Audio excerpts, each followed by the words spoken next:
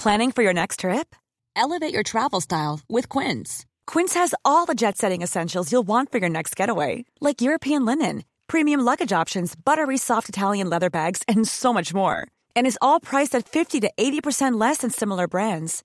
Plus, Quince only works with factories that use safe and ethical manufacturing practices. Pack your bags with high-quality essentials you'll be wearing for vacations to come with Quince. Go to quince.com/pack for free shipping and 365-day returns.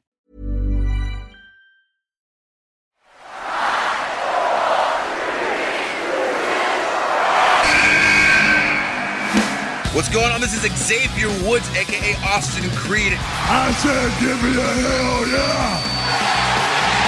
Hey, this is Zeta Zane. Hey everyone, this is Jeff Cobb. Hello, WWE Universe in the Philippines. This is Charlotte. Talent is not sexually transmitted. Hey, this is TJP, the Phil and Flash, and you are listening to Stan, Ro, Chino, and Kamos on the Wrestling Podcast.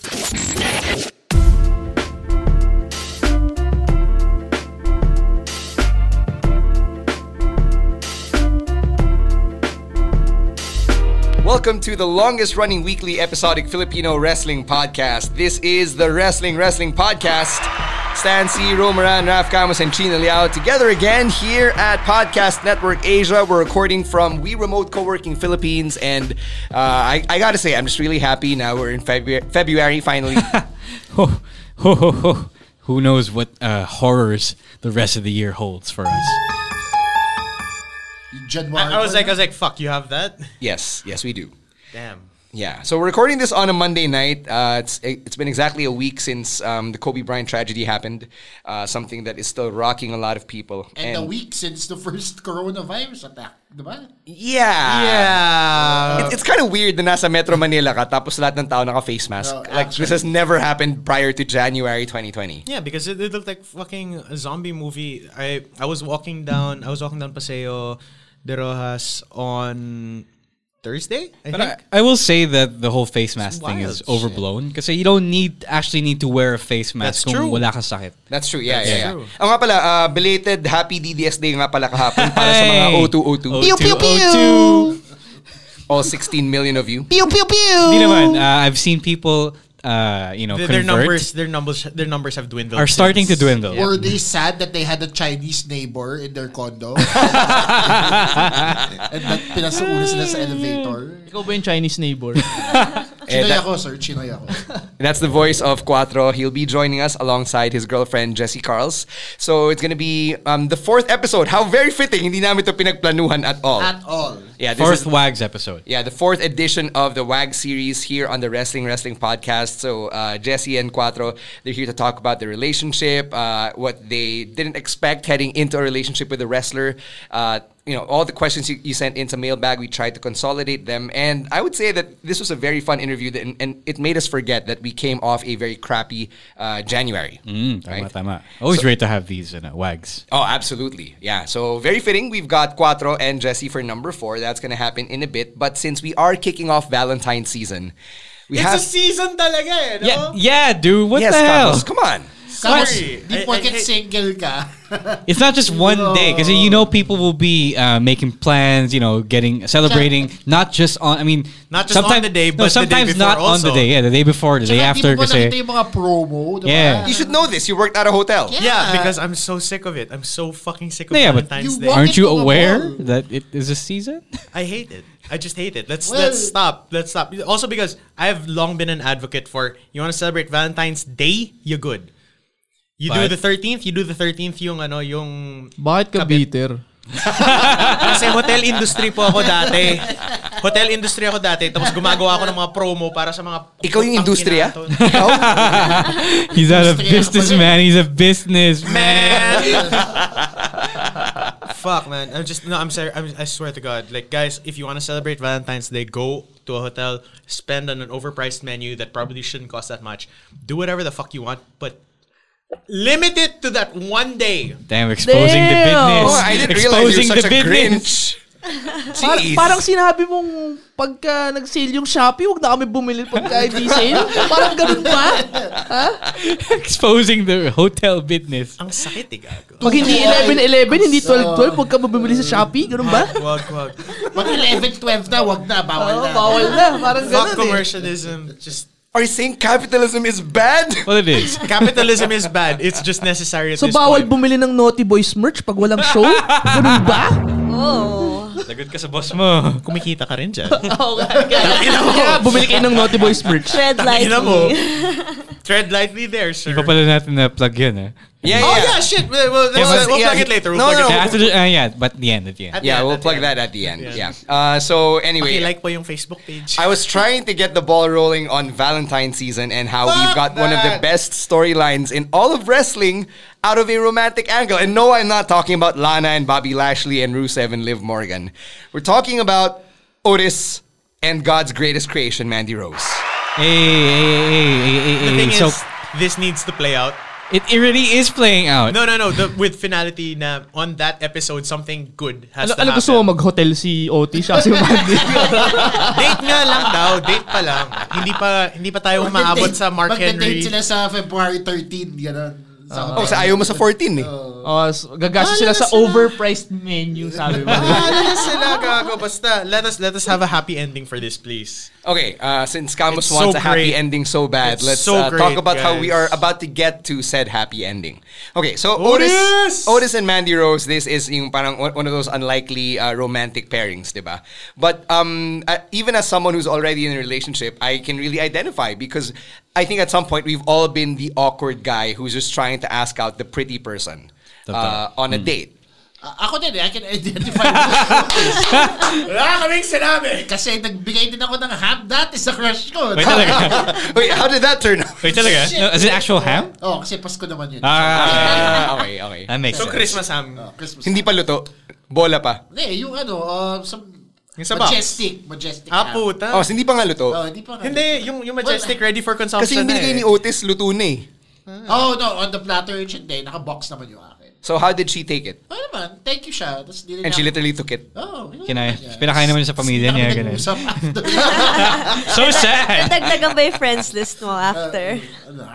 Wala pong Friendster nun eh. Mga high school na eh. High school to. Which What? Wow. No, I'm trying to date it.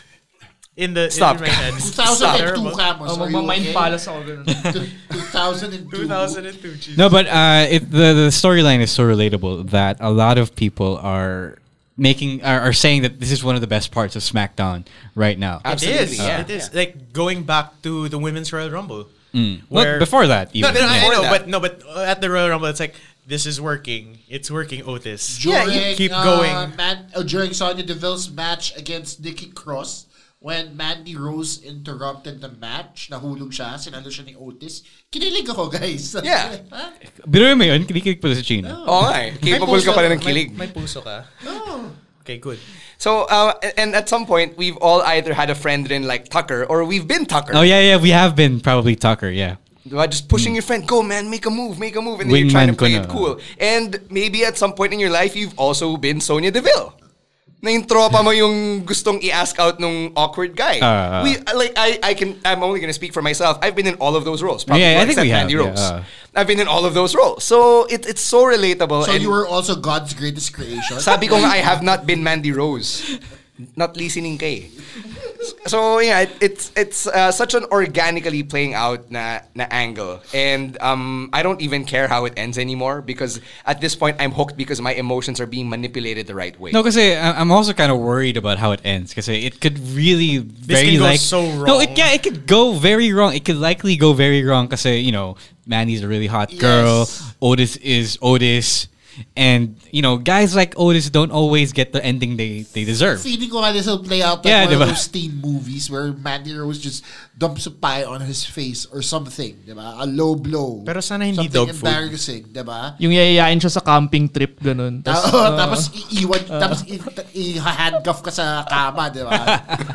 Pag-gising mo, wala na yung babae, ito doon yung police, diba? Anyway. Something ganon eh. Parang ganon. May police. Is this the plot for one of the? No, it's a movie. It's a movie. Movies? That's why. Yeah, no, not that. It's a darker movie. Yeah, it's like a movie trope. Anyway, so something like that. Yeah. So I'm just really worried that I can't see any other way then. Like, okay, ano yung end game if Otis does get the girl? It will send the wrong message to people worldwide. No, I mean, Are you what? sir? Thank you. I'm just being a realist, diba? Na parang, sige, reach for your dreams. Parang ganon. Diba? Reach for your dreams. You can do it. Diba? So Quatro is a heel in real life. No, he's not. He's a realist in real life. Parang reach for the stars. O, pag di mo naabot, you'll fall flat on the earth. Parang ganon. Flat on your face also. Oh, diba? See, no, because like if you want real talk, go to Quatro. Fuck, man, he'll tell it to you straight. No, I'm just guessing. Mandy will turn on Otis. Probably go with a dude na is more conventional. So that Otis and Tucker have someone to feud against. I don't know. EC3, yeah, probably. I don't recall yung build to Chris Jericho versus Christian from WrestleMania 20. Pero parang ganito eh. Like, what if it leads to something like that? Well, it started out as a bet, between Christian and Jericho. Which of them could have sex with Trish or Lita first? Trish or Lita. Yeah, and it seemed that Trish was genuinely on the side of Chris Jericho. So are you saying that Tucker might turn on Otis? No, not necessarily I don't Tucker. think so, yeah. Not Tucker. Someone else. No, Mandy turns on Otis. And then there's another someone party. else, another better looking dude, for lack of a better word. Yeah, is gonna feud with Otis over that. Kasi yun yung pinili ni Mandy. EC3, yeah, probably, right? Yeah, sino may walang ginagawa sa SmackDown? Na may abs. Na may abs, na guwapo. Yeah, ganun. But on the other hand, it could really turn out well for Otis, and then I just don't know how it proceeds from there. But let it happen. It would also be great. What if Otis he gets his date, right? And then he realizes I don't think Mandy's the right girl for me. This is someone else may nangyari na rin ganito eh. In wrestling. I don't think. Is this Daniel Bryan? Daniel Bryan, yes. Or Daniel Bryan and the Bellas, they were feuding over Bryan, yeah. and then siya na mismo nag-decide na, hindi ko kayo type, and then he walked away. Yeah. And then did he walk back to Kane? No. He hooked up with Gail Kim. Yeah. This is 2010 Daniel Bryan. Yes. I was trying to remember when the fuck did that. The funny thing is that storyline actually led to their real life relationship. And Daniel and babies. And babies. Yes. No, because that was breaking news. Yeah, it was breaking news last week. So the Bella twins are pregnant. Both of them at the same time. At the same time. What the fuck, right? With like a month apart. Yeah, Vince McMahon Googles, did Daniel Bryan get confused? Meanwhile, John Cena's gonna get another haircut, gonna learn a new language. No, John Cena's gonna be in Fast 9. No. After that, he's gonna get a new haircut, and then he's gonna learn another language. But congratulations to the Bella twins, especially to Nikki, because if you're If you've been following Total Divas and Total Bellas and all the insider information about Nikki Bella and John Cena's previous relationship, then you would know that this is something she's been after for a very long time. Dream na yan. Is Henry Cerudo the baby daddy? No. Yung kanyang partner sa Dancing with the Stars. Okay. This guy with a really long name. Yes, a very long name which I cannot pronounce. Me at the too. moment. That's why I'm not even gonna try. Basta yung partner niya sa Dancing with the Stars. Okay. Yes. So congrats to the Bella twins, and congrats to John Cena as well. John Cena is joining the Fast and the Furious franchise. Apparently, he is the brother of Dom Toretto, and the bigger question is, it is not how the hell did we not see Cena all this time? Medyo gasgas na po yung joke na yun. The bigger question is, how the fuck is Han Solo alive? Actually, wait lang. The bigger question for me is, if Dom was all about family this entire time, then ba't di niya sinabi na may kapatid pa siya? What the fuck is family to you, Dom? Kasi di niya makita. No, this is the same guy who let Deckard Shaw into his family after he attempted to murder Han. Let Shaw be. If it just proves that Dom has a big enough heart to, overlook. That's what I was about to say. Let him be. Let them be. Kapamilya mo kayo attempted murder. Let them be. Feeling ko pag lumabas yung Fast and the Furious DVD box set, ipapasok na lang si John Cena sa parang yung mga Force Ghosts he was in the background the whole party, time. Nagmi-mix ng drinks. Siya pala yung nagsiserve ng pagkain. siya pala yung taga-change oil. Hindi pala si G-Eazy nagra-rap nung kanta nila. Si John Cena pala. Si Ludacris. No, G-Eazy, Fast 7. G-Eazy, okay. Yeah. So anyway, Fast 9, that's coming out later this year. I believe it's May 2020. That's the scheduled release date. So I'm excited for that as a fan of the franchise. Dami palang ginagawa ni John Cena. Maraming ganap. All right. Ganap. So that's going to take care of this part of the week's wrestling talk. We'll probably be recording another episode later down the week, and we'll get into the other stuff happening with Raw and probably NXT and AEW kung nakahabol na kami by then. And since we're going to be talking to another girlfriend from PWR, from the wrestling scene, if there are any names that you want to see or hear on the podcast as part of the WAG series, hit us up. It is at Wrestling2XPod. Send your suggestions over there. Who knows? Maybe we might have the social capital to actually get them on the podcast. May yung request nyo dati, tinext ko na rin during this All right. one. And they're like, wonderful. Soon. Okay, cool. Part 5 will happen sooner than you expect. Great. Nice. I like that. I love the sound of that. So if there are any other wives and girlfriends from the industry in the Philippines or otherwise that you want to hear as part of the WAG series, hit us up. We do this even after Valentine's season. Sino outside of the Philippines? Brie Bella? Parang na gusto mo. Yeah, Brie Bella. Dana Brooke kay Batista. Parang gusto ko yung Ken Tabi. Parang masaya yun. Yun yata yung nakamos eh. Yan yung Spoilers. Oh, sorry. That's on the docket. All right, so Quatro clearly having fun with us on the podcast. We'll get into it a little bit more together with the real guest here on the podcast, his girlfriend, Jessie Carls, right after this. The WAG series of the Wrestling Podcast is back, and just in time for Valentine's season, we've brought back... Season talaga? Oh. Valentine's season. Oh, it's February. Aga-aga nagsasprack na tayo. Damn, Camus. All right, let's do that again properly. Fucking enabler. To kick off Valentine's season, we've brought one of the girlfriends of one of PWR's top stars. She is dating the former campeon ng Pilipinas, Quatro. Please welcome Jessie Carls. May sound effects na.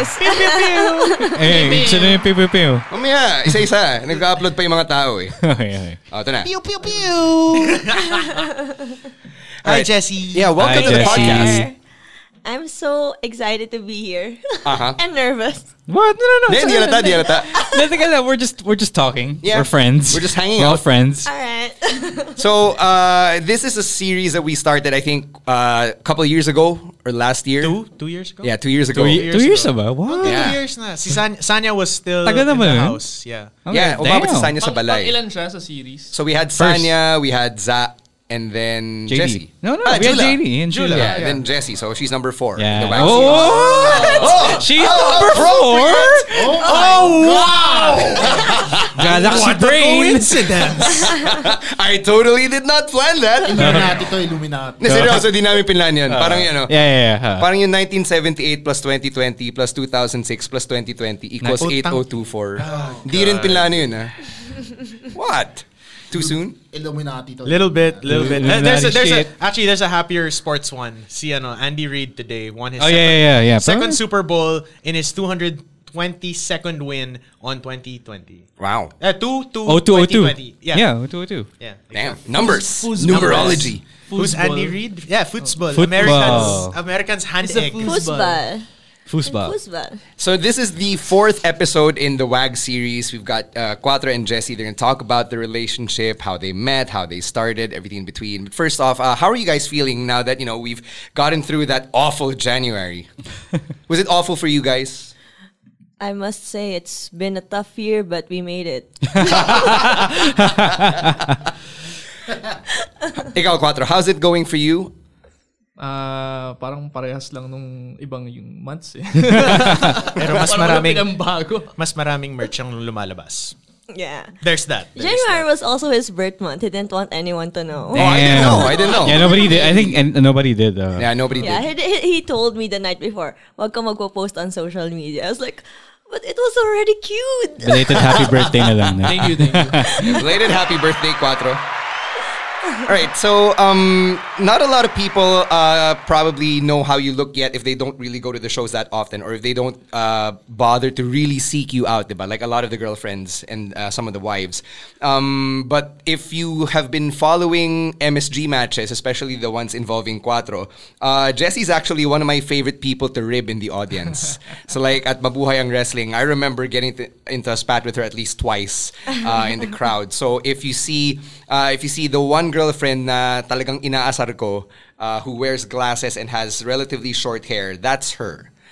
So there, just to probably give people an idea of who we're talking to on the podcast. We're gonna post the photos. Well, yeah, we're gonna post the photos also. But some people just can't put two and two together. I'm helping them out here. Well, to be fair naman, mauuna yung photo. Sana. Yeah, mauuna yung photos before the podcast goes up. Yeah. Babyface producer Ryan, come through. Yeah, babyface producer Ryan doing a lot of the good work behind the scenes. All right, so let's get started here. Jesse, were you a wrestling fan? Like before all of this happened, before you got into a relationship with a wrestler like Quatro? When I was young, I used to casually just watch WWE. My favorite back then was The Undertaker. Okay. Yeah. And usually, hindi talaga ako yung fan na sinusubaybayan yung wrestlers, things like that. Usually, I just watch wrestling pag galit ako sa magulang ko. Tapos ini-imagine ko kung sino yung nasa slam. Yun yung magulang ko. And, yeah. About that. So, yun. So, I was a very, very casual fan. And then that's when I started watching local wrestling, which was PWR. Okay. So, around what time in PWR's history did you start watching the shows? MCS days, Power Max Center na? Power Max Center na. The first show I saw was in September 2018. Mm-hmm. Okay. So that was also, someone asked me what was my unforgettable Quatro moment. That was that. The first time I watched Quatro. Nice. Oh, wow. First, love at first sight. That's one question off the list. Ano yung home front? Home front, yeah. Home front. Yung championship match nila ni Ralph. Yeah. Okay. Oh, yeah. That was the Tengu show. That was definitely an inspiring moment. No? That was one of the highest rated PWR shows. By you? By you. Yeah. Yes, but thank you for putting yourself over. The expert reviewer. Thank you, Chino. Ano yung rating mo? Ano yung rating mo dun? Ano, A ba yan? A yun ba? Pero hindi S. Hindi ko pa alam na may S na. Jesse, paano ka na-drag to watch a PWR show? Like, did you have friends na regular viewers, or did you just see it on Facebook, decided to check it out? During that time, I was going through a heartbreak. Okay. So I was always with Trian and Ate Sanya. So they would usually bring me to gigs. We would drink in Poblacion, and then until one time I told them, "Hey, I want to watch a show." So that was during that time. I watched PWR for the first time. Yeah. So after that, parang naging regular na ako. So I never missed a show except like twice kasi family event. But aside from that, and that was what dragged me to watch PWR. And yun nga, being that first show that I watched yun kay Quatro, and that was actually one of the really good PWR shows I've watched. Parang sabi ko, okay, this is worth my time at least one Sunday a month. Yeah. So I've always been watching since then. So basically, ang sinasabi nyo, si Trian, natulungan niya magka-girlfriend yung hindi niya ka-stable mate. Yung dalawang stable mate niya.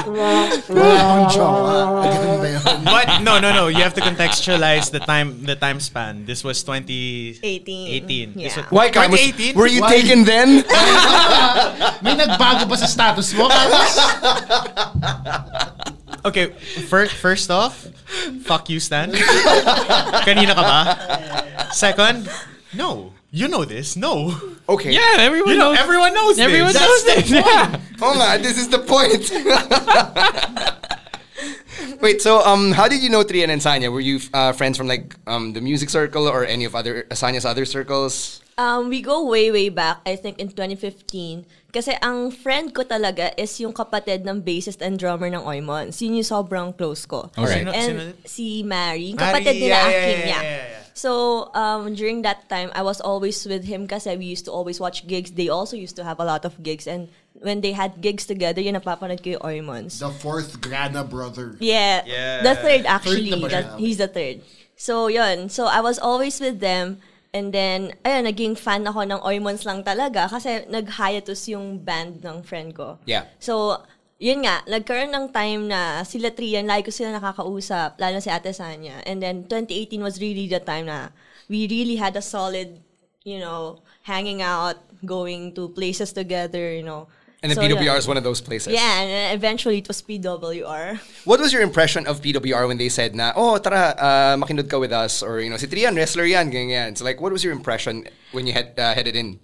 I actually been to a lot of Oymon's gigs that were usually after party ng PWR. Okay. So, parang I had a lot of pictures on my old devices. So, parang, oh, shit, I can recognize this person now. Mm-hmm. So, apparently, yun nga, PWR people yun.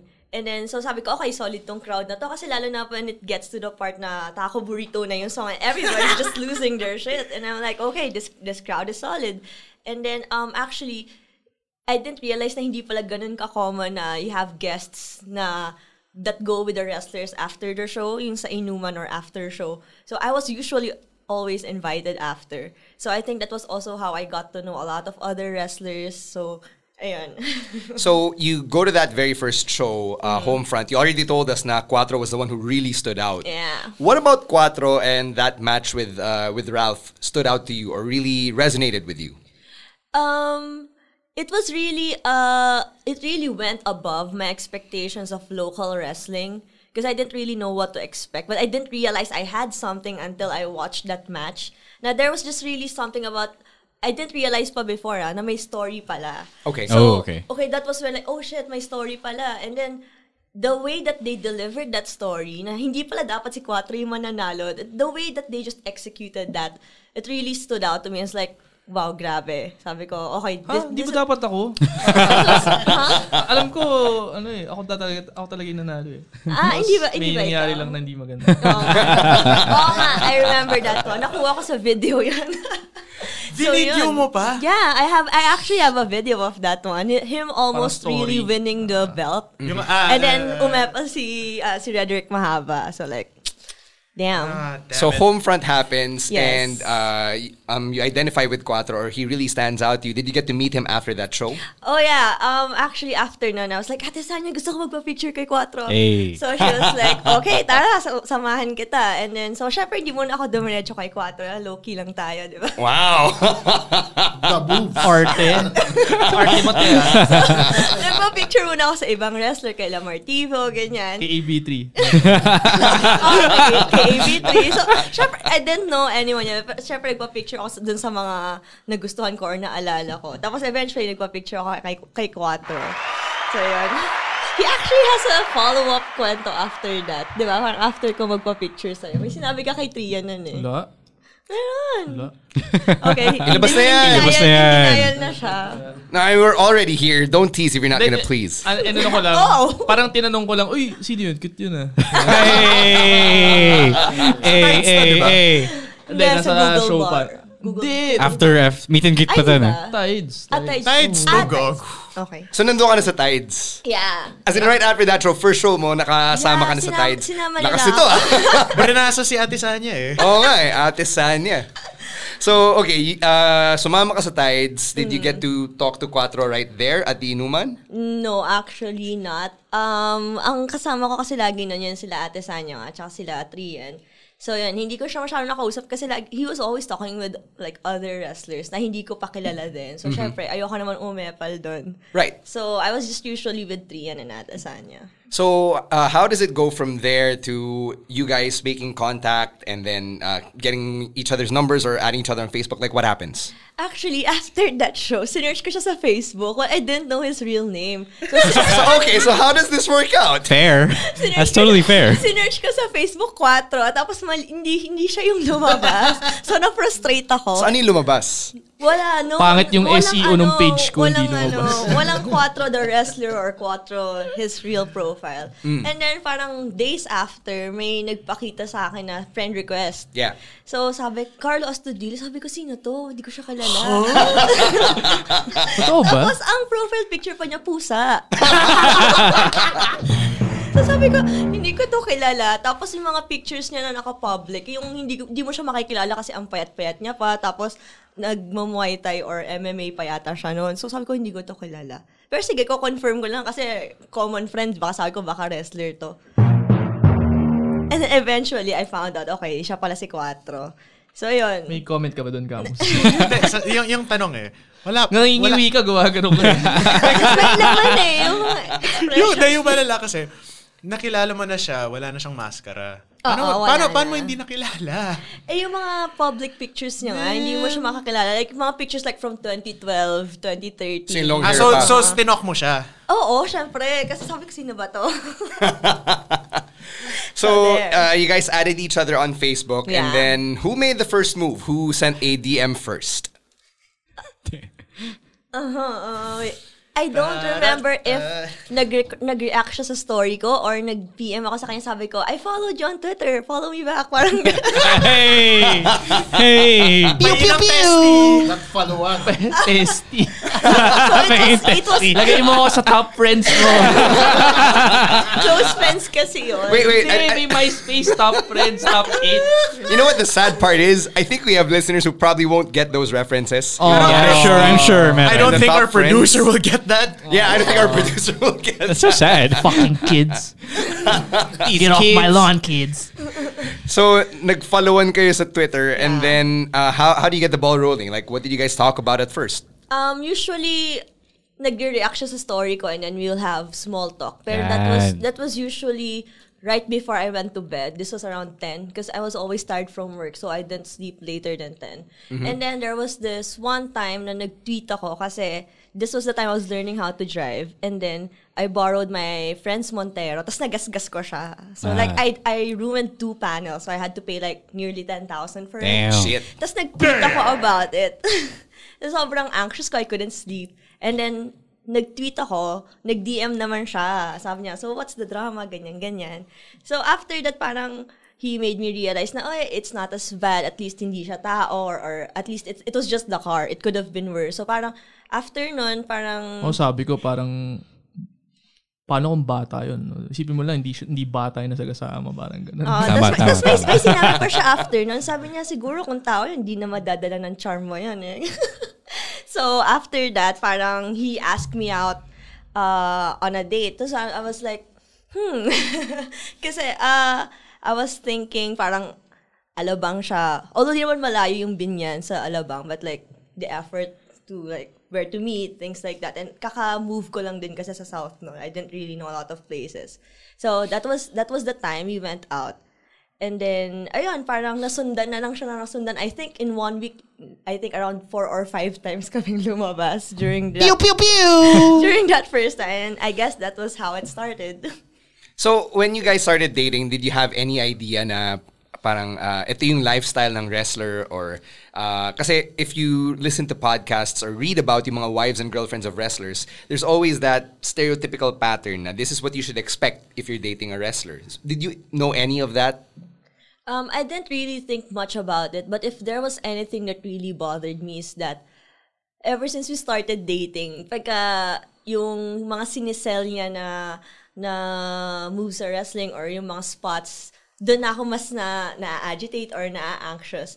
And then we actually sat down about that and we talked about it, and he had to tell me na I really had to separate the persona of Quatro and Carlo as my boyfriend.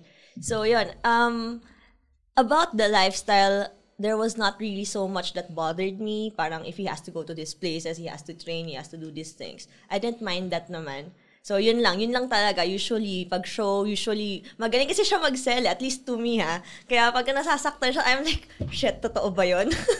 He really is a good seller, yes. Yeah. I mean, para sa amin din, like, confirmed. Yeah. One of the best. Yeah, so Narinig mo yun, Kalin Weba, magaling ako mag-sell. Wow, shit! That's my stablemate.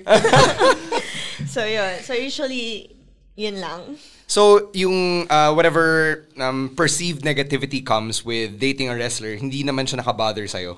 A lot of people told me things, pero ako kasi hindi ako ganon. Na when you tell me something, magiging ganon na rin ako mag-isip. I have to find it out for myself. Like what things? So, like when they said, mga wrestler babaero. So, things like that. Why yung mga walang jowa eh. Exactly! That was the joke there. I don't know. Babaero. Tapos, have you met NJPW? And a lot of people told me na mag-ingat ako, baka saktan ako, things like that. So, yun naman, with regards to him, I didn't really see any, what do you call this, part of him that could actually be violent towards me. So, I don't know, I just disregarded that statement. Ikaw, Quatro, like, what did you think hearing these things na, there is a misconception about wrestlers, lalo na pag sila yung magiging boyfriend mo or asawa mo, diba? So, what do you think about that? Feel ko hindi siya nag-a-apply, at least for the most part, hindi siya nag-a-apply dito sa Philippine wrestlers kasi hindi naman ganun ka-lucrative. Tsaka yung on her experience, ang mga una niyang nakilalang wrestler was Naughty Boys especially Trian. Okay, sabihin nating wild si Trian, party guy. Pero hindi naman siya kilalang babaero or hindi naman siya babaero, di ba, na yun yung perception niya. And then si Echo, which is also the same na loyal. Long-term Camus. Camus loyal din. Loyal. Very loyal. Very loyal si Camus. Loyal sa singlehood. Loyal sa kotse niya. Guys, single blessedness is a thing. Yeah. I think Terrible thing. Camus falls under that. Hashtag self-love. Yeah. Sabi nga ni Tita Whitney Houston, diba? Learning to love yourself is the greatest love of all. Yes. Pew, pew, pew! Why are you making this about me? It's about Jesse. Fuck's sake, man. I thought you liked making it about you. I'm ducking out already. I'm just like, You're trying to put you over, Camus. Oo nga. Okay, back to Jesse. So, how long did you guys go out until naging kayo officially? Was there a grandiose question or gesture? This laugh just betrays it, whatever answer. Are you sure I'm really the person who's supposed to answer this question? isa sa inyo. Yeah. Isa sa inyo yung sasagot. Well, one of you were there. Was there? Oo nga. So how long muna? How long kayo yung labas-labas lang? Casual dating or whatever? 6 months ba? Around More 7 or 8 mga months. ganun. Yeah. And then what happened? Like, how did you guys take the next step? Parang we had the talk lang na hindi naman ultimatum per se. Damn. Pero, What? That escalated quickly. hindi naman ultimatum, pero basically parang sinabi niya na, parang saan papunta to? Parang kung hindi pa tayo official, parang nawawala na ako ng gana, basically. Parang DTR. Ano yung DTR? Defining the relationship. Ayun, so parang hindi naman ultimatum, di ba? Pero Pretty sure that's an ultimatum, bro. Wait, sino nagsabi? wala naman siyang threats na, pag tatapos ng gabi na to, hindi pa naging tayo. So, sino Papatay nagsabi kita, nun? mga ganun. Sino nagsabi nun? Si Jessie. Okay. So yun, tip ko Fair, yun fair. guys. Kung gusto nyo maging jowa yung crush nyo, iyakan nyo lang. Okay, there is Julie our noted Jesse Carls. there is our audiogram clip for the week. Actually. That's okay. You know, guys, just in no time for trial. Valentine's Day. Pakiulit lang po para sa mga single dyan. Kung gusto nyo maging crush yung jowa nyo, jowa yung crush nyo, iyakan nyo lang. What a soundbite. What? Sounds Shit, bad. It sounds bad. Sounds bad, but sounds like good. I don't have to go through the episode anymore. Effective naman siya kasi naging kayo diba? Yung effectiveness niya, mataas naman. So nag-DTR talk kayo, tapos ano yun? So ano, tayo na? Paano? How does that work out? Hindi, parang basically in-explain ko lang why it took long. Parang... So why did it take long? What the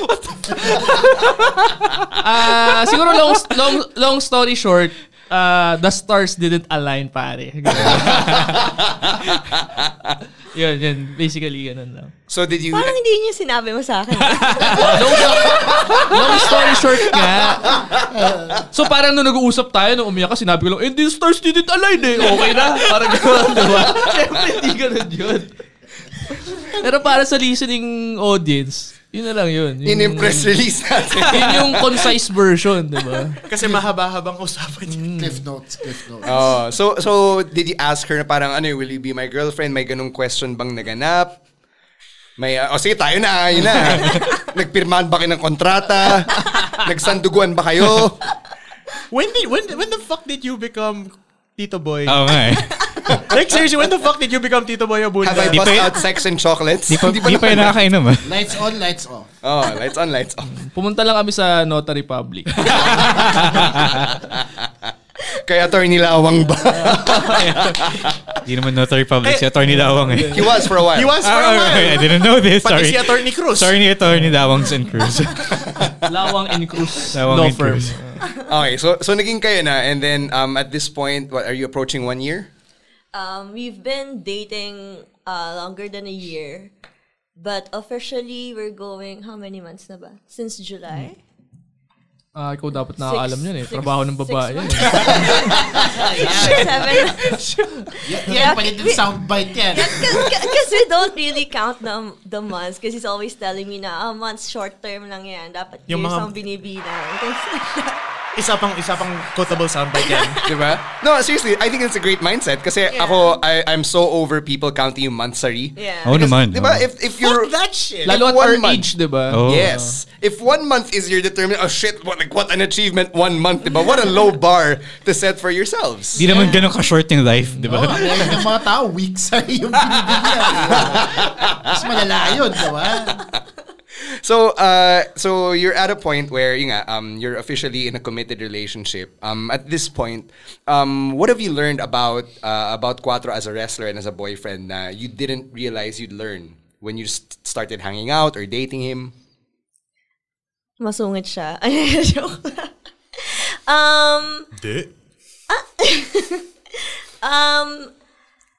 Well, I think our age difference really played a very big factor in our relationship because we have a really big age difference. Like, he's 9 years older than me.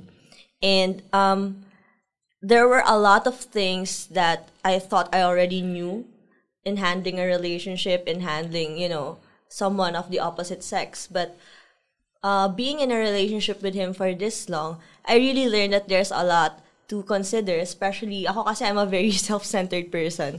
So usually when I have problems, sarili ko lang nakikita ko and I don't see his point of view. And parang as old as I am, I've always been an emotional person. So that's really something that I've been learning from him. Really seeing things in a logical perspective or at least in a bigger picture. Kasi ako usually, when there's a problem, dun na lang ako nakafocus. I don't see beyond that anymore. So there's been a lot that's really been in the works, especially to me personally. And then to him as a wrestler, there's what I've learned is to really, just really support him in his passion, support him in what he wants to do, even if sometimes parang it doesn't make sense to me. Sometimes parang feeling ko parang practical ba yan, or will that really bring you something aside from the small happy feelings. Pero parang na-realize ko na if you really just support your partner, they find peace in that, they find happiness in that, and that's also what they will bring to the relationship. So yun, that's really that's the shortest I can sum that up. Pwede rin, sorry. Pwede rin pala pang audiogram yan. Okay, dami. We picked the right guest. Heartwarming. No, but I have a question. Speaking of a lot to consider now, what initially about Quatro as a person drawn you to him to be his girlfriend and all that, to fall in love with him, mga ganun? Fall in love? Yeah. It's really his spirit. Okay. Parang it's hard to define, pero the way he handles, he handles his life, he handles his problems, the way he handles himself. That was something new to me because I was used to people my age na, we're still the kind of people who dwell on our problems and we just see it as it is. But the way he goes about his life, the way he goes about the things that he's very interested in, that was something that parang sabi ko, this is the kind of man I want to be with. Hey. Na parang, wow, ako sometimes I'm really someone who holds myself back sometimes, especially when it comes to my passion, kasi I was raised to always think practically eh. Like in college I wanted to take up journalism, my dad said walang pera dyan, so I had to take up a business course. So that's how older people Ingat ka think, ng mga right? natatapakan mo. Totoo naman eh. There is no lie. I think all of us can. She's not wrong, guys. Yeah. She's not wrong. That was not my opinion. Wala ka namang course, I wanted to take up journalism. Pew, pew, pew! Pew, pew, pew! I have a film course. Wala akong degree. Yeah, sorry. You are sorry. wrong, sir. He's got like 8 courses. I have 4. Ano yung campus tour? ano ang banda? Collect lang ako ng ID. Now, when I met Chino, he was basically the Van Wilder of the Philippines. Grabe. Sorry na interrupt. Ano na siya? Van Wildest na yun. Alright, going back. Let's ask you about the not so sweet stuff. Like, what's the hardest part about dating a wrestler? Ring rats. Joke. God damn. Ano yung ring rats? Oh, shit. I don't know what ring rats are. Define down. Ano Kuya daw yung ring Quatro, rats? paki-define po yung ring rats. Google natin. Narinig ko lang yan kayo Narinig ko lang yan kay Ralph. Ano yun? Shout out. Nanlaglag pa eh. Shout out. Hindi, si Ralph Reyes. Busmate ko nung high school. Marami po siyang busmate, take note. Tagal, mabagal yung data. Balikan So, paki-define po, what is a ring rat? Camus. Better. What siya Why pa? me? To quote, na lang, Billy Swade. A ring rat is the one who brings you from the airport to the venue and also brings your drugs. Damn. Yeah. Knowledge from beautiful Billy Swade. That's the audiogram. That's the fucking audiogram. So, did you know of these ring rats, so to speak? Oh. Ngayon ko lang siya narinig. So, for you, ano yung pinakamahirap na part of dating a wrestler? I didn't really find anything hard in dating a wrestler kasi para sa akin, it was an activity, it's his passion, but it wasn't really something that got in the way of our lives or of our relationship. Siguro if there's something that kind of bothered me or kind of bothers me at times is that siguro yung mga he always used to tell me he had this thirst club. So it's like, actually naging inside joke na lang siya, baka lumaki na yung thirst club mo, ganyan-ganyan. Ako ba nagsabi nun sa'yo? Ikaw nagsabi nalaman mo siya outside of me. Hugas kamay. Sa busmate din galing sa busmate. Sa busmate mo? Sa busmate ko. Shout out sa'yo, busmate. or sometimes pag kami nagpapapicture sa kanyang babae na too close. Yun lang. Ayan. Sabi sa Urban Dictionary, a ring rat is a female who attends professional wrestling shows and attempts to sleep with crew members to get to the wrestlers, or sometimes the wrestlers themselves. A groupie in partial terms. Pew, pew, pew! Thanks for clearing that out. Using it in a sentence, look at her, that damn ring rat. Promise, i-google nyo ring rat, yun yung lalabas. Please hire this man for voiceover work. Gagawin ko siya sa screechy anime voice. Hindi, wag joke lang. So, there's a thirst club, and this is something that you both acknowledge to one another. Now, there's a thirst club. How do you feel about this thirst club, and however many members there are? It wasn't really, parang serious issue naman to me. Parang sabi lang, wow, you have that kind of club. Tapos, wala lang. Ako kasi parang by nature, very selosa ako. So, regardless of context, nagsiselos ako. Oof. So, yun. So, yun lang siya. It wasn't really something na parang, sobrang big deal to pag we have to sit down and talk about it. It wasn't anything. So, you haven't had an argument or a fight over it? No. Nothing. Okay. I don't think we've ever had a fight that was because of his wrestling. So, as a significant other, you've found yourself backstage na rin in the locker room. Like, I clearly remember homecoming, dala-dala mo yung entrance attire ni Quatro, right? So, that was one of the things that you really went out of your way to prepare, to fix, to keep it dry when, water started spilling for whatever reason. Umulan kasi. Yeah, it was a very wet day. Wild. Yeah. So, for you, like, how was that experience like? From being a fan, and then now the curtain's pulled all the way back, and you get to see all of the things going on behind the scenes. Mm-hmm. Para sa akin, it was a lot more fun to see wrestlers, right before or right after their matches. Kasi I've already, even before that, I've already been acquainted with some of the wrestlers, and I got to know them more when I was backstage. I was hanging out or I was helping him get ready for his match. So, yun, parang it was just seeing them in new light. So, nakita mo si Camus in his element bago siya lumabas ng kortina. Are we gonna go there, Camus? We can talk about it later after you finish this bit. Okay. But you have license to tell that All story. right. It's okay. Okay, so let's talk about Camus.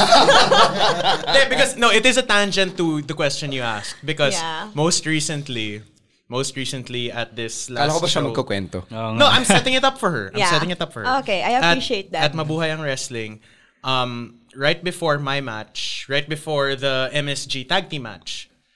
So before I go out to the curtain, I'm just I usually I'm if you know me, I'm pacing backstage, and then Jesse, take it away. Ayan. So actually, that was the time that Carlo asked me to buy him lunch. So I thought it was okay. I went in. I tried to reach him his food. Tapos nung dumaan ako, Camus was like, Jessie, bakit ka nandito? So I was like, oh my God, what did I do? Spreadakan ka ni Camus. So hindi na ako nabigyan ng chance na sabihin na dadaling ko lang yung food ni Carlo or ni Quatro. So I went in, and when I opened the door, everybody was so tense. Even Quatro was tense. He was looking at me like, parang, anong ginagawa mo dito?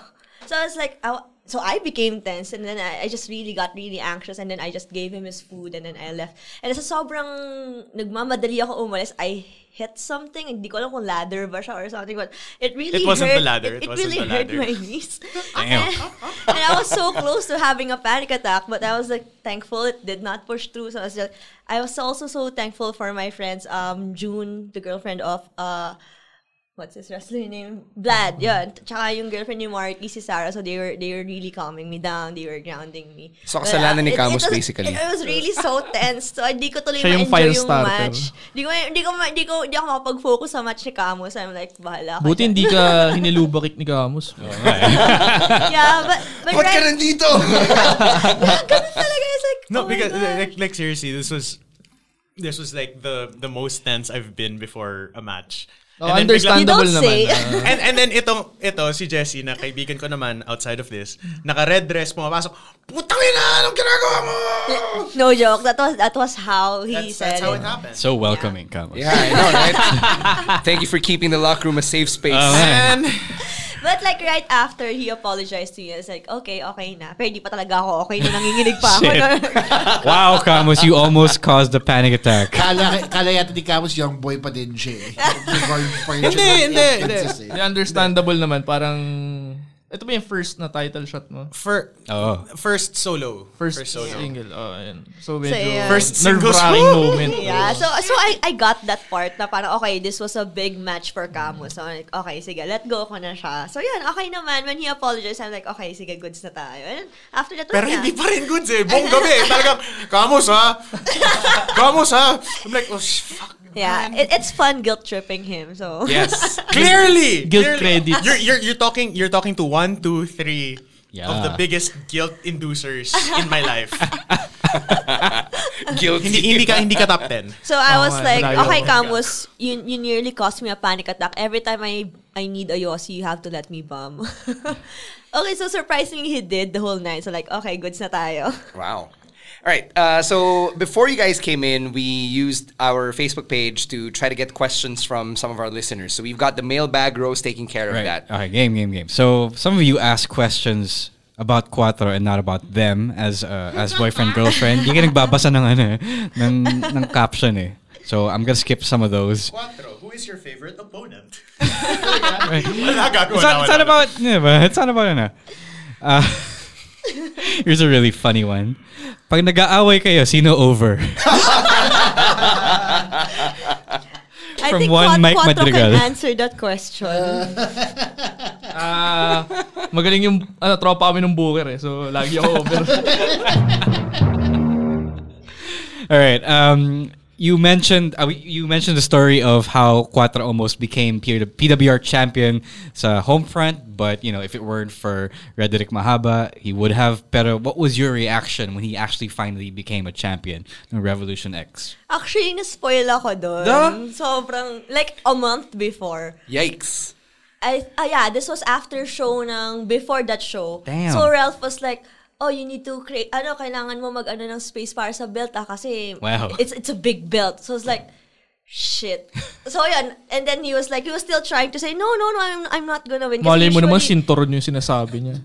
Hindi. Kailangan gumawa ng space for what? Like what did he for mean? the championship For the belt. belt. Like in his car. So I'm okay. like, shit. Because usually I don't let him tell me Yeah, who's gonna yeah. win. Oh, Kasi right. I'm still a fan, Tama, right? tama. So parang nung nalaman ko, I'm like, oh. But like when I was already there, because he was always telling me, oh, even if you know I'm gonna win, you don't know how, you don't know the Yes, story, you don't know what's gonna happen. So I tried to stay in that mindset. Yeah. Na during the time that he won, I was really, really so excited, like before the match, and then like during that match, I know he really gave his best, and I know that Ralph gave his best, and like when he won, I was just chill. Everybody was so happy. Everybody was so victorious, and I was like, Hindi ka chill. No, I was Hindi chill. ka chill, gago. Oh, may kumukontra sa ano mo. Okay. Hindi ka chill at all. Okay, Well, hindi ako it chill does take at one to know all. one. Yeah. No, because I was ringside for 2/3 of that match. Hindi ka chill. Hindi ba ako chill? Feeling ko mas nagwala ako sa Path of Gold, di ba? Hindi, ba? ito. Mas Ito wild yun? ka. Okay. Mas wild ka nito na parang sumasprak ka na parang Oh my God. na parang ako, tumitingin na lang ako, si Jessie yan, no? Okay. Ayan na. Yeah, but if there's anything I can really say is that I was really the proudest in the entire room during that Paano mo time. alam? Hindi naman nasusukat yung diba? 300cc of proud. Hindi ba siya tangible? Units of pride. Units of Okay, pride. ano siya? Self-proclaimed na lang siya na 30 joules. Rides per square meter. Mamaya ka sa akin. Okay. Ito, I'm gonna condense a bunch of questions into one. Do you do any of the things Quatro's into, like yung extracurricular hobbies niya? Like, are you into physical fitness the same way he is? Do you like fighting games the same way he does? Have you started watching JoJo? He doesn't watch JoJo. No. Nanood ako hanggang episode 8. Tapos di ba na nakayanan? Hindi ko na nakayanan. Pero did you watch the animes? I watched JoJo, I think the first 5 episodes, but this was way back. Yeah. But going back to the question, recently na lang, na when we started dating, parang, it was also siguro nagkataon lang yung timeline that I really wanted to get fit, I wanted to do something active. And then, the whole time that I was doing that, para ko siyang naging coach in a way, na he was telling me how to do this, how to do that. And then, eventually, I started getting stronger, I was able to do things better than beginners. So I got into boxing, I got into Muay Thai, and that was already when we started working out together. So we did boxing together, we did Muay Thai together. So yun. So that was, pero sa games, I play with him, like we play Overcooked, we play The ultimate test of a relationship. How are you still together? Ilang beses na kayo nag-away sa Overcooked? Like, kasi ako, I already, na-acknowledge ko na kung ano yung role ko. Ako yung inuutusan. So ako, taga-sunod lang ako. Tapos siya, he just tells me what to do. Okay, sige, eto na. Is that a glimpse into your future? Damn, that was ominous. Yeah. Yeah. You didn't have to do that. You didn't have to do that. So yun, fighting games, siguro casual lang. Tekken, yun. Tapos, siguro if there was really one thing that I got into that wasn't really me, it's his music. Kasi he likes listening to a lot of hip-hop, especially local hip-hop. Na before, parang, ano ba naman yung pinakikinggan mo? So, kilala mo na ba si Skastakli? Of course! Sound trip ko na yan si Skastakli na ako, Lord. Pag narinig yan ng magulang ko, masisigawan nila ako. So, si RJT, kilala mo na rin. Siguro narinig ko na. Hindi ako familiar kay RJT. Sino si RJT? He's from Bawal. Si RJT. Yeah, he was actually in the ring nung homecoming. Anyway. Nung kinulpi ka? Yes, when we got punked. Oh. Is the term. Yeah, clowned. All right, going back to the mailbag. Okay, mailbag. Okay, ito. How do you stay calm whenever Quatro dives to the outside or does anything dangerous, like getting an F5000? During the F5000, or at least during homecoming, lasing kasi ako noon. So, sabi ko, iinom ako para kung ano man mangyari kay Quatro, less yung impact. Little did I know na mamamagnify pala yung impact niya. Yeah. So, it's like, whenever he was thrown off or nabalibag siya whatsoever, it's like, feeling ko ako rin yung nabalibag. Mm-hmm. So, I was like, never again. Did you know what was gonna happen that night at homecoming? No, I did not. I was part of the welcoming committee ni Jeff Cobb and Jesse. I saw the photos, I didn't know what was gonna happen because I didn't really know Jeff Cobb then. Mm-hmm. So like I only really knew him after Homecoming because he looked like Maui from Moana. We actually have a video because I was like, "Hey Jeff Cobb, let's take a photo." And then he switched my phone to the video mode, and then he sang "You're Welcome." I was like, "Happy Halloween!" And it was like, naglugay pa siya eh. Yeah, sobrang solid nun. Sobrang lasing ko na nun. So like, sobrang solid na tong taong to. That's true. Pero binalibag niya yung boyfriend ko eh. So, yan. Yeah. So, I just really tried to separate yung persona ni Quatro from Carlo. It's like, inisip ko na yung mga times na galit ako kay Quatro. Buti nga sa'yo. So, yan. That's the most I think about. Okay. Ito pa. We talked about the thirst club, quote-unquote, kanina. Mm-hmm. But, do you have any moments na napapawaw ka sa mga ibang wrestlers like El Guapo, Carlos Zamora? Something Hindi like... ako, siya. Hindi, siya nga. I don't know how to answer this question. Nakapawaw kay El Guapo. Itong si Danstan on gugulo eh. Oo nga eh. Nangaano ka eh. Actually, hindi ako nagulat na sa kanya yung galing yung tanong. Parang it's something that he would ask. Kasi siya nagulat kay El Guapo. Ano ba? Oh, go. Hindi tayo mag-aaway. Tinatanong nga kita eh, di ba? Ayun, kanino ba? Kung may nagagalingan talaga ako mga wrestler, usually, same people eh. Like si Mike Madrigal. Right. He's my favorite heel. Okay. Na parang sabi ko, he's not just a very good wrestler, but he's also a very good heel. And nadadala niya talaga yung story pag may kayfabe. So, ayun. Tapos, sa ibang wrestler, usually, I try not to look so much into the physique, but the wrestling. Okay. Kasi nagigilty ako eh. Parang sabi ko, ay, shit, don't think like that. So, yun. Buti may self-control pa yun. So des ka. Ayun. Hi. And then, El Guapo happens. Joke lang. Any other questions from the mailbag? Well, actually, that was the last non-Quatro. I mean, not the question na hindi addressed kay Quatro and that isn't about their relationship. But I do have a question then. Do you kind of fantasy book Quatro? I mean, like, dapat si Quatro ganito, dapat nag-ano siya for this title, that title, dapat ito kalaban niya, dapat siya panalo. Do you ever think like that? I do actually. Ooh. Kasi nung time na parang he had the belt, parang he was noticing that parang the people they don't have the same pop anymore, or they don't cheer that much anymore. So parang we were thinking, are they bored? He was thinking, are they bored of me? Ganyan. So I was telling him na maybe you should let go of the belt. So, people can have that excitement towards you again because they don't know if you would win or you won't. Kasi diba, if you have the belt, usually you're still the one who wins. Tama. So, yun, parang nagkaroon ng time na ganun. Tapos, actually, like, even now, I'm thinking na if Quatro should rest for a while, things like that. Parang lang ma-miss siya ng crowd, things like that. But not so much in a way na parang, dapat ito, paggawa mo to sa kanila, ganyan. Parang, naisip ko lang siya. On that note, nagkaroon ka na ba ng... fan. Okay, on that note, nagkaroon ka na ba ng creative input on his character or anything he does, anything he wears? Has your influence been visible in PWR canon? If any. Sa ganyan, wala pa. Although sometimes we're talking about him changing his gear, and then like usually when I go outside, pag pupunta ako ng like Green Hills, ganyan, nagsa-scout ako ng what do you call this, prospective na bagong gear niya, ganyan. So, I send it to him. Do you want this? Ganyan. Pero something that materialized, wala pa naman.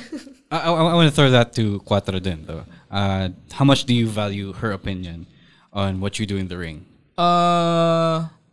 Usual lang. Tinatanong ko lang kung kamusta yung opinion mo sa match. In regards dun sa parang suggestion sa gear or parang siguro lagi lang niya sabihin na, magpagupit ka bago ng show, mga ganun. Yeah, usually or yan. Yung, ano tawag doon? Facial hair. Hindi, yung mask or something. Facial mask. Yung Aztec clay mask. Yun. Usually, we do skincare before his match. Wow. So, like the night before? Yeah. Nice. We did this before the most recent show. So, skincare kala ko kami. N95 mask. So, yun. Couple Skincare ko siya. activities. Yes. All right. Earlier, you would bring up these wrestling terms so casually as if, you're really a smarky member of the fandom. Because based on how you described your fandom, it was very casual, at least until you dated Quatro. So terms like kayfabe or sell or over, how did you pick up on these terms? Is this something na Quatro taught you, or because he kept using these terms, parang kinontext clues mo na lang na, ito sabihin, yung ibig sabihin nito? Yung sa kayfabe, I saw that actually on Twitter. I forgot kung kailan Trian or sa Kakaibros ko siya nabasa. So, yun, parang nagkaroon ako ng hunch, okay, so this is what it means. And then I confirm with him. So, usually, ganun, he uses those words, I ask him what it means, or I see it sa social media interaction of wrestlers, and then I confirm it with him. How does it feel when he busts out these terms tas hindi mo alam yung ibig sabihin, and then parang he expects you to understand? Hindi lang sa wrestling term siya ganyan. Talaga ba? Ayun, syempre at first, like, of course, during the time na we didn't really know each other that much, I felt bad. I felt like, oh shit, bakit hindi ko siya alam? But, parang eventually it was something I got used to, and I also became more confident in asking him na, kasi I really don't know, and how would I know, diba, if I don't ask? So, naging ganon na, okay, babe, so what does this mean? Or, can you explain this to me? And then, ayun, he's actually very good in explaining more than he realizes he is. And he'd always tell me na he doesn't usually have the patience to teach things or to explain things, but he does it very well to me. So, yun, parang mas naintindihan ko siya. And then, ayun, mas nagiging confident ako about those things and using them also on my own.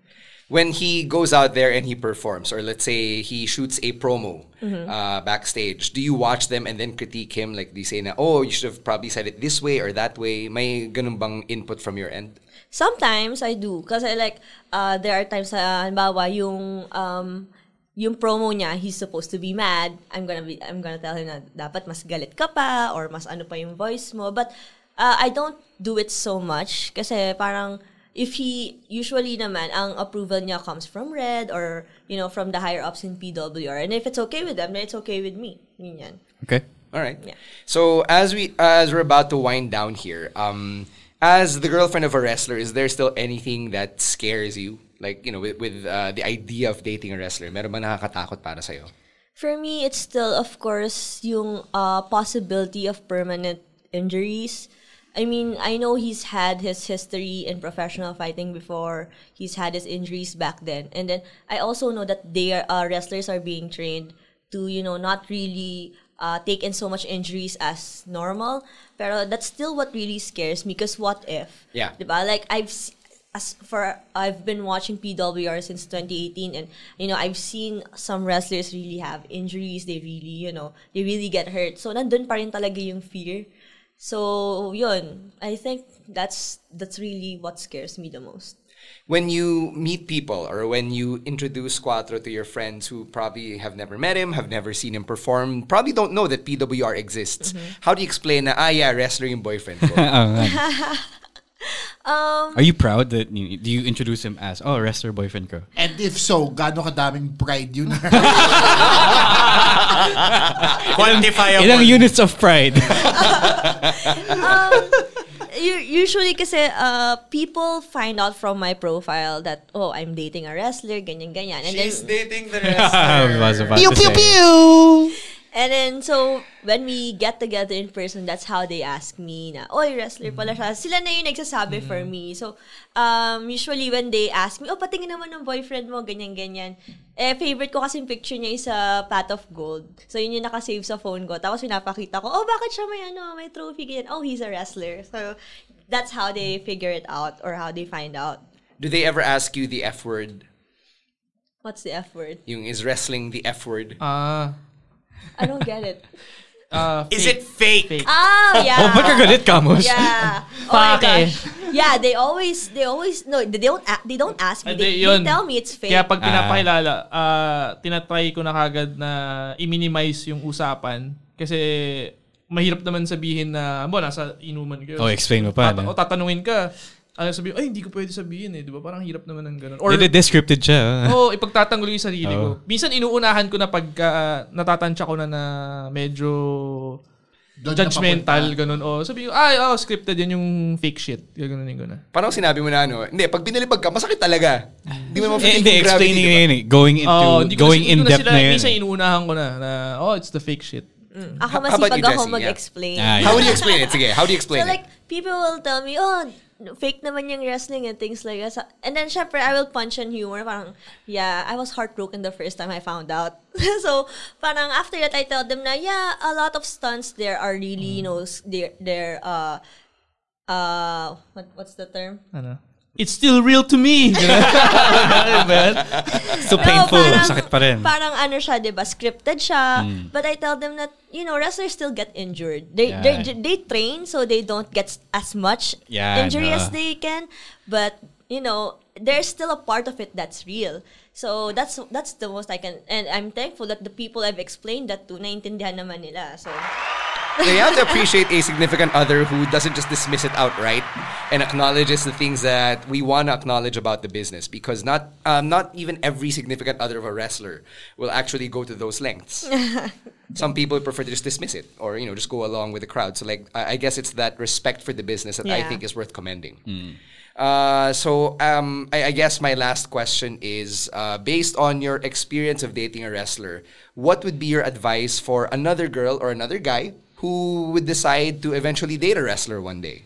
Paano sa mga future na walang jowa, baka magka-jowa next year, Tama. Ayun. So, balikan natin yung una kong sinabi. Kung gusto nyo maging jowa yung crush nyo, iyakan nyo. Daming umiiyak next show, no? Puro tissue yung dala, no? Umiiyak sila. Kamus! No, I was gonna throw in a Kali. There. I was gonna throw in a Kali Nueva tissue joke. But, yeah. Ayun. So, ano yung joke? Off air. Let's hear it. Bring up mo na eh. Oo nga eh. Dami niya kasing tissue na ginagamit pero hindi iniiyakan. Okay. I got that. Kasi may sipon siya. Hindi, kasi maraming tinatae. Okay. That was worse. That was an even worse punchline. What the fuck is wrong with you, sir? Or there was an attempt. There was you tried. This is why you're single. We're talking about my future tag team partner here, not... Di ba kayo tag team partner? Kali? Parang wala atang official na match. Walang official match. Wala kayo ni DTR. No! So, sino iiyak? Kali, shoutout na lang sa'yo, pare. Enough people think both of us are gay individually. You're just perpetuating it. Hindi gay si Kali, ah. Yung mga ibang tao, because of the mustache. What? It happened! Not all mustachioed people are homosexual. Not that kind of mustache either. Off air na. This has got weird. That's why. I'm cutting it. Thank off you for air. taking us off tangent. And down such a rabbit hole that we did not need to go down. Sorry dun sa mga na-offend na LGBTQ na may balbas. May bigote. May bigote na ganun. Camus is cancelled. Alright, Ro, ask the last question, please. Last question. May nagpapatanong kasi. Sino ang favorite mo na kainuman and why is it ECX? Favorite kong kainuman? And why is it Evan Carlo? Why is it Evan Carlo? Because Evan Carlo is the future.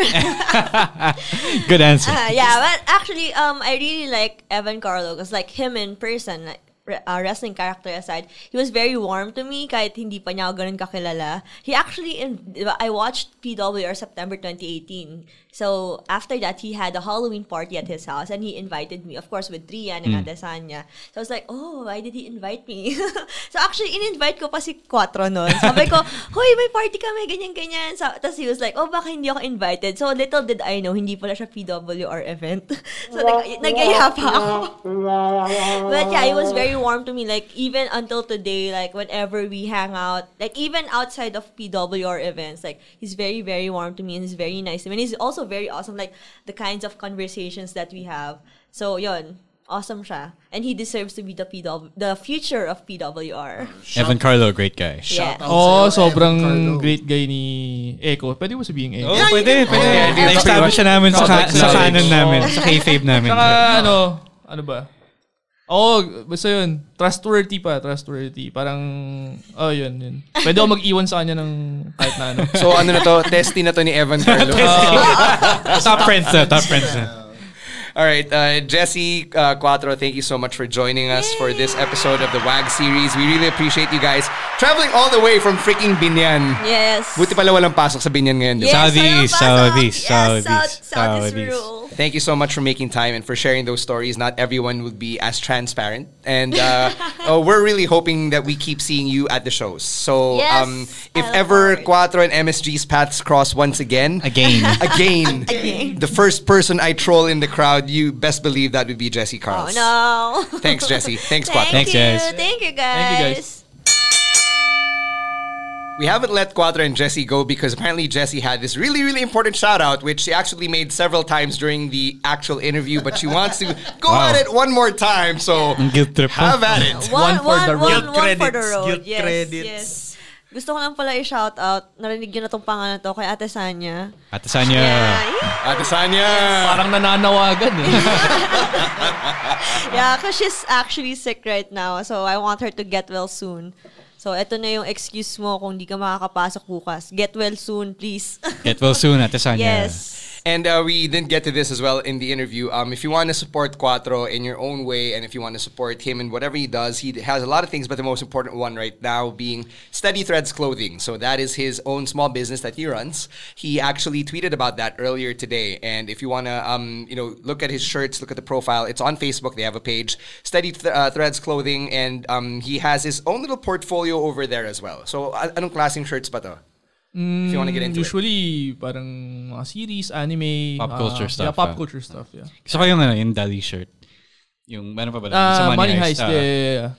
Yeah, so there. If you want to check out Quatro stuff, it's over there at Steady Threads Clothing on Facebook. Kahit share nyo lang, pare. Comment lang. Yeah. All right. Speaking of plugging more stuff, PWR's got a very packed February. It is more packed than it has ever been. In a couple nights from now, we've got Wrestle for Taal. That's happening at the Power Max Center Spotlight. Different start time. Normally, yung shows natin are at 2 p.m. This is going to be at 7 p.m. Because on a it's Wednesday. A yeah, on a Wednesday. So the card is already posted on Facebook. It is a charity show. It is pay what you want. Wag naman sana kayong grepa. If you'd like to come in, any amount is fine actually, but do know that the money you're donating will be going to the evacuees of the Taal volcano eruption. Actually, what's grepa? If you wanna be very, very specific about it, it's going to a set of 10 farmers. Sorry, but you're the guy. I'm the plug. Go for it. There are 10 farmers that are based up in the Tagaytay Taal area, and all of them basically lost their crop rotation for the next 6 months. So what we're doing here is we're raising funds for their literal seed money that will go towards their rehabilitating the land, planting new crops, and making sure that there are chickens involved in this. So James Idol Martinez, you have Kaus new naman yun animals. Oh, kinalaman the chicken nun. No, yes. Kaus kaya yun. Kasi kami yung lalaban. So, alright. Sa match. Medyo kung gusto niyo magdala ng questionable yung connection nun Parang medyo reach, sir. Okay. But there are chickens involved. Matindi ka pa sa mga jumper cable ng Camus, if you wanted to say that you wanted to choke the chicken, you could have just said it. No, I was just gonna say they have to make new chickens because make new chickens. How does one make a GMO chicken? ba to?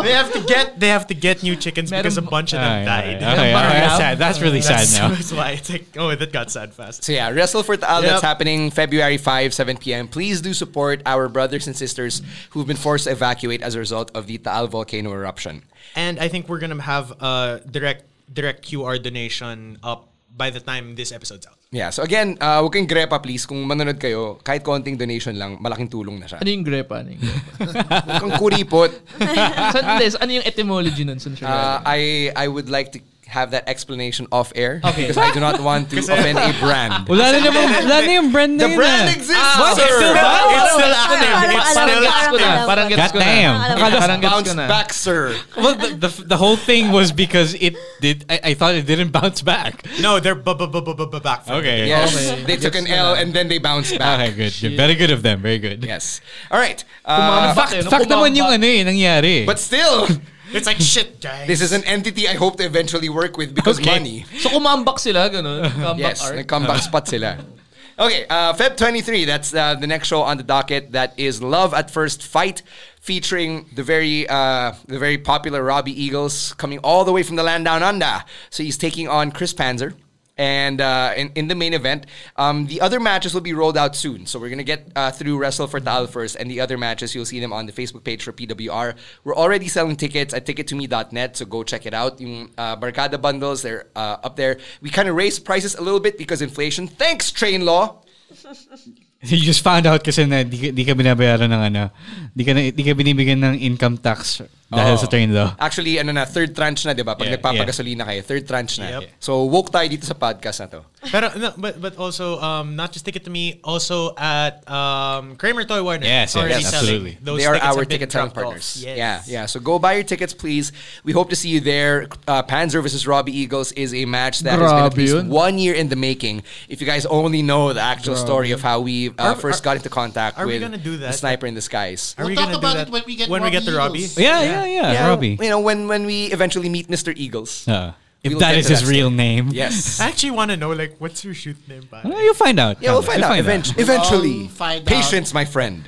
And finally, we're going to top things off. Feb 29 with our own version of Lethal Leap Year. PWR will be at Rakrakan Festival. Hey. So that's going to be at the CCP grounds. I think... In Manila. Yeah. It's going to be an open air show. It's literal rock and wrestling together. But it's not on a boat. So, Not on a nandun boat. si Cyndi Lauper. Tanda mo na. Napunta ko pa yun. Yeah, so it's going to be as early as 6 p.m. and we're going to be taking the stage at different points in the night. So tickets, I think, are going to be sold at the venue, but PWR may be selling tickets as well. Or giving them away. I'm really not sure. TBD. Nandun ba yung Ben and Ben? Alam naman natin yung lineup. We don't know the Yung final lineup. We don't know the final lineup. Has not been announced yet for Rakrakan. But yeah, shout out dun sa Rakrakan organizers kasi nandun tayo sa TARP na nasa C5 as Pinoy Wrestling Revolution.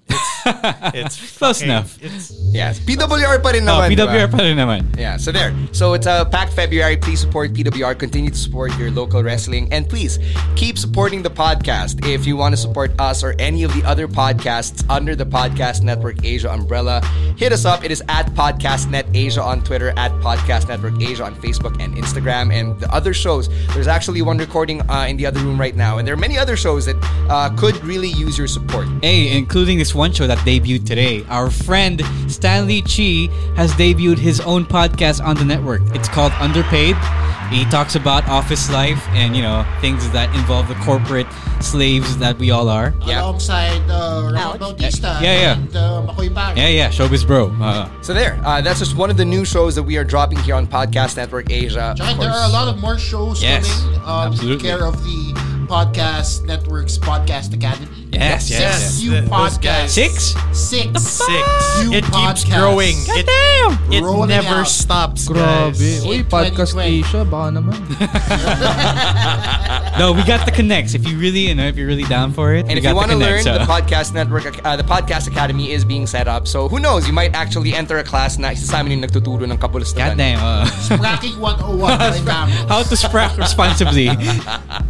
How not to offend a brand. So all of that stuff you can find on Podcast Network Asia. Shout out to We Remote Co-working Philippines for always letting us use the space to record the podcasts and all the other content that we put out there. And please keep hitting subscribe, download, share, use the power of social media. Leave us a 5-star rating. Malaking tulong yan towards boosting our numbers. And leave a comment. We'd love to know what you hear about, what you think about the podcast. It is at Wrestling2XPod on Twitter, at @_StanC, at Roiswar, at Caveman Camus, and at Gino Supersized. Right, any other admin matters before we get out of here? I'm good. We good? Wala na. All right. So on behalf of my co-hosts and our guests for this episode of the podcast, we are signing out. Thank you very much. And we are out of here. Peace.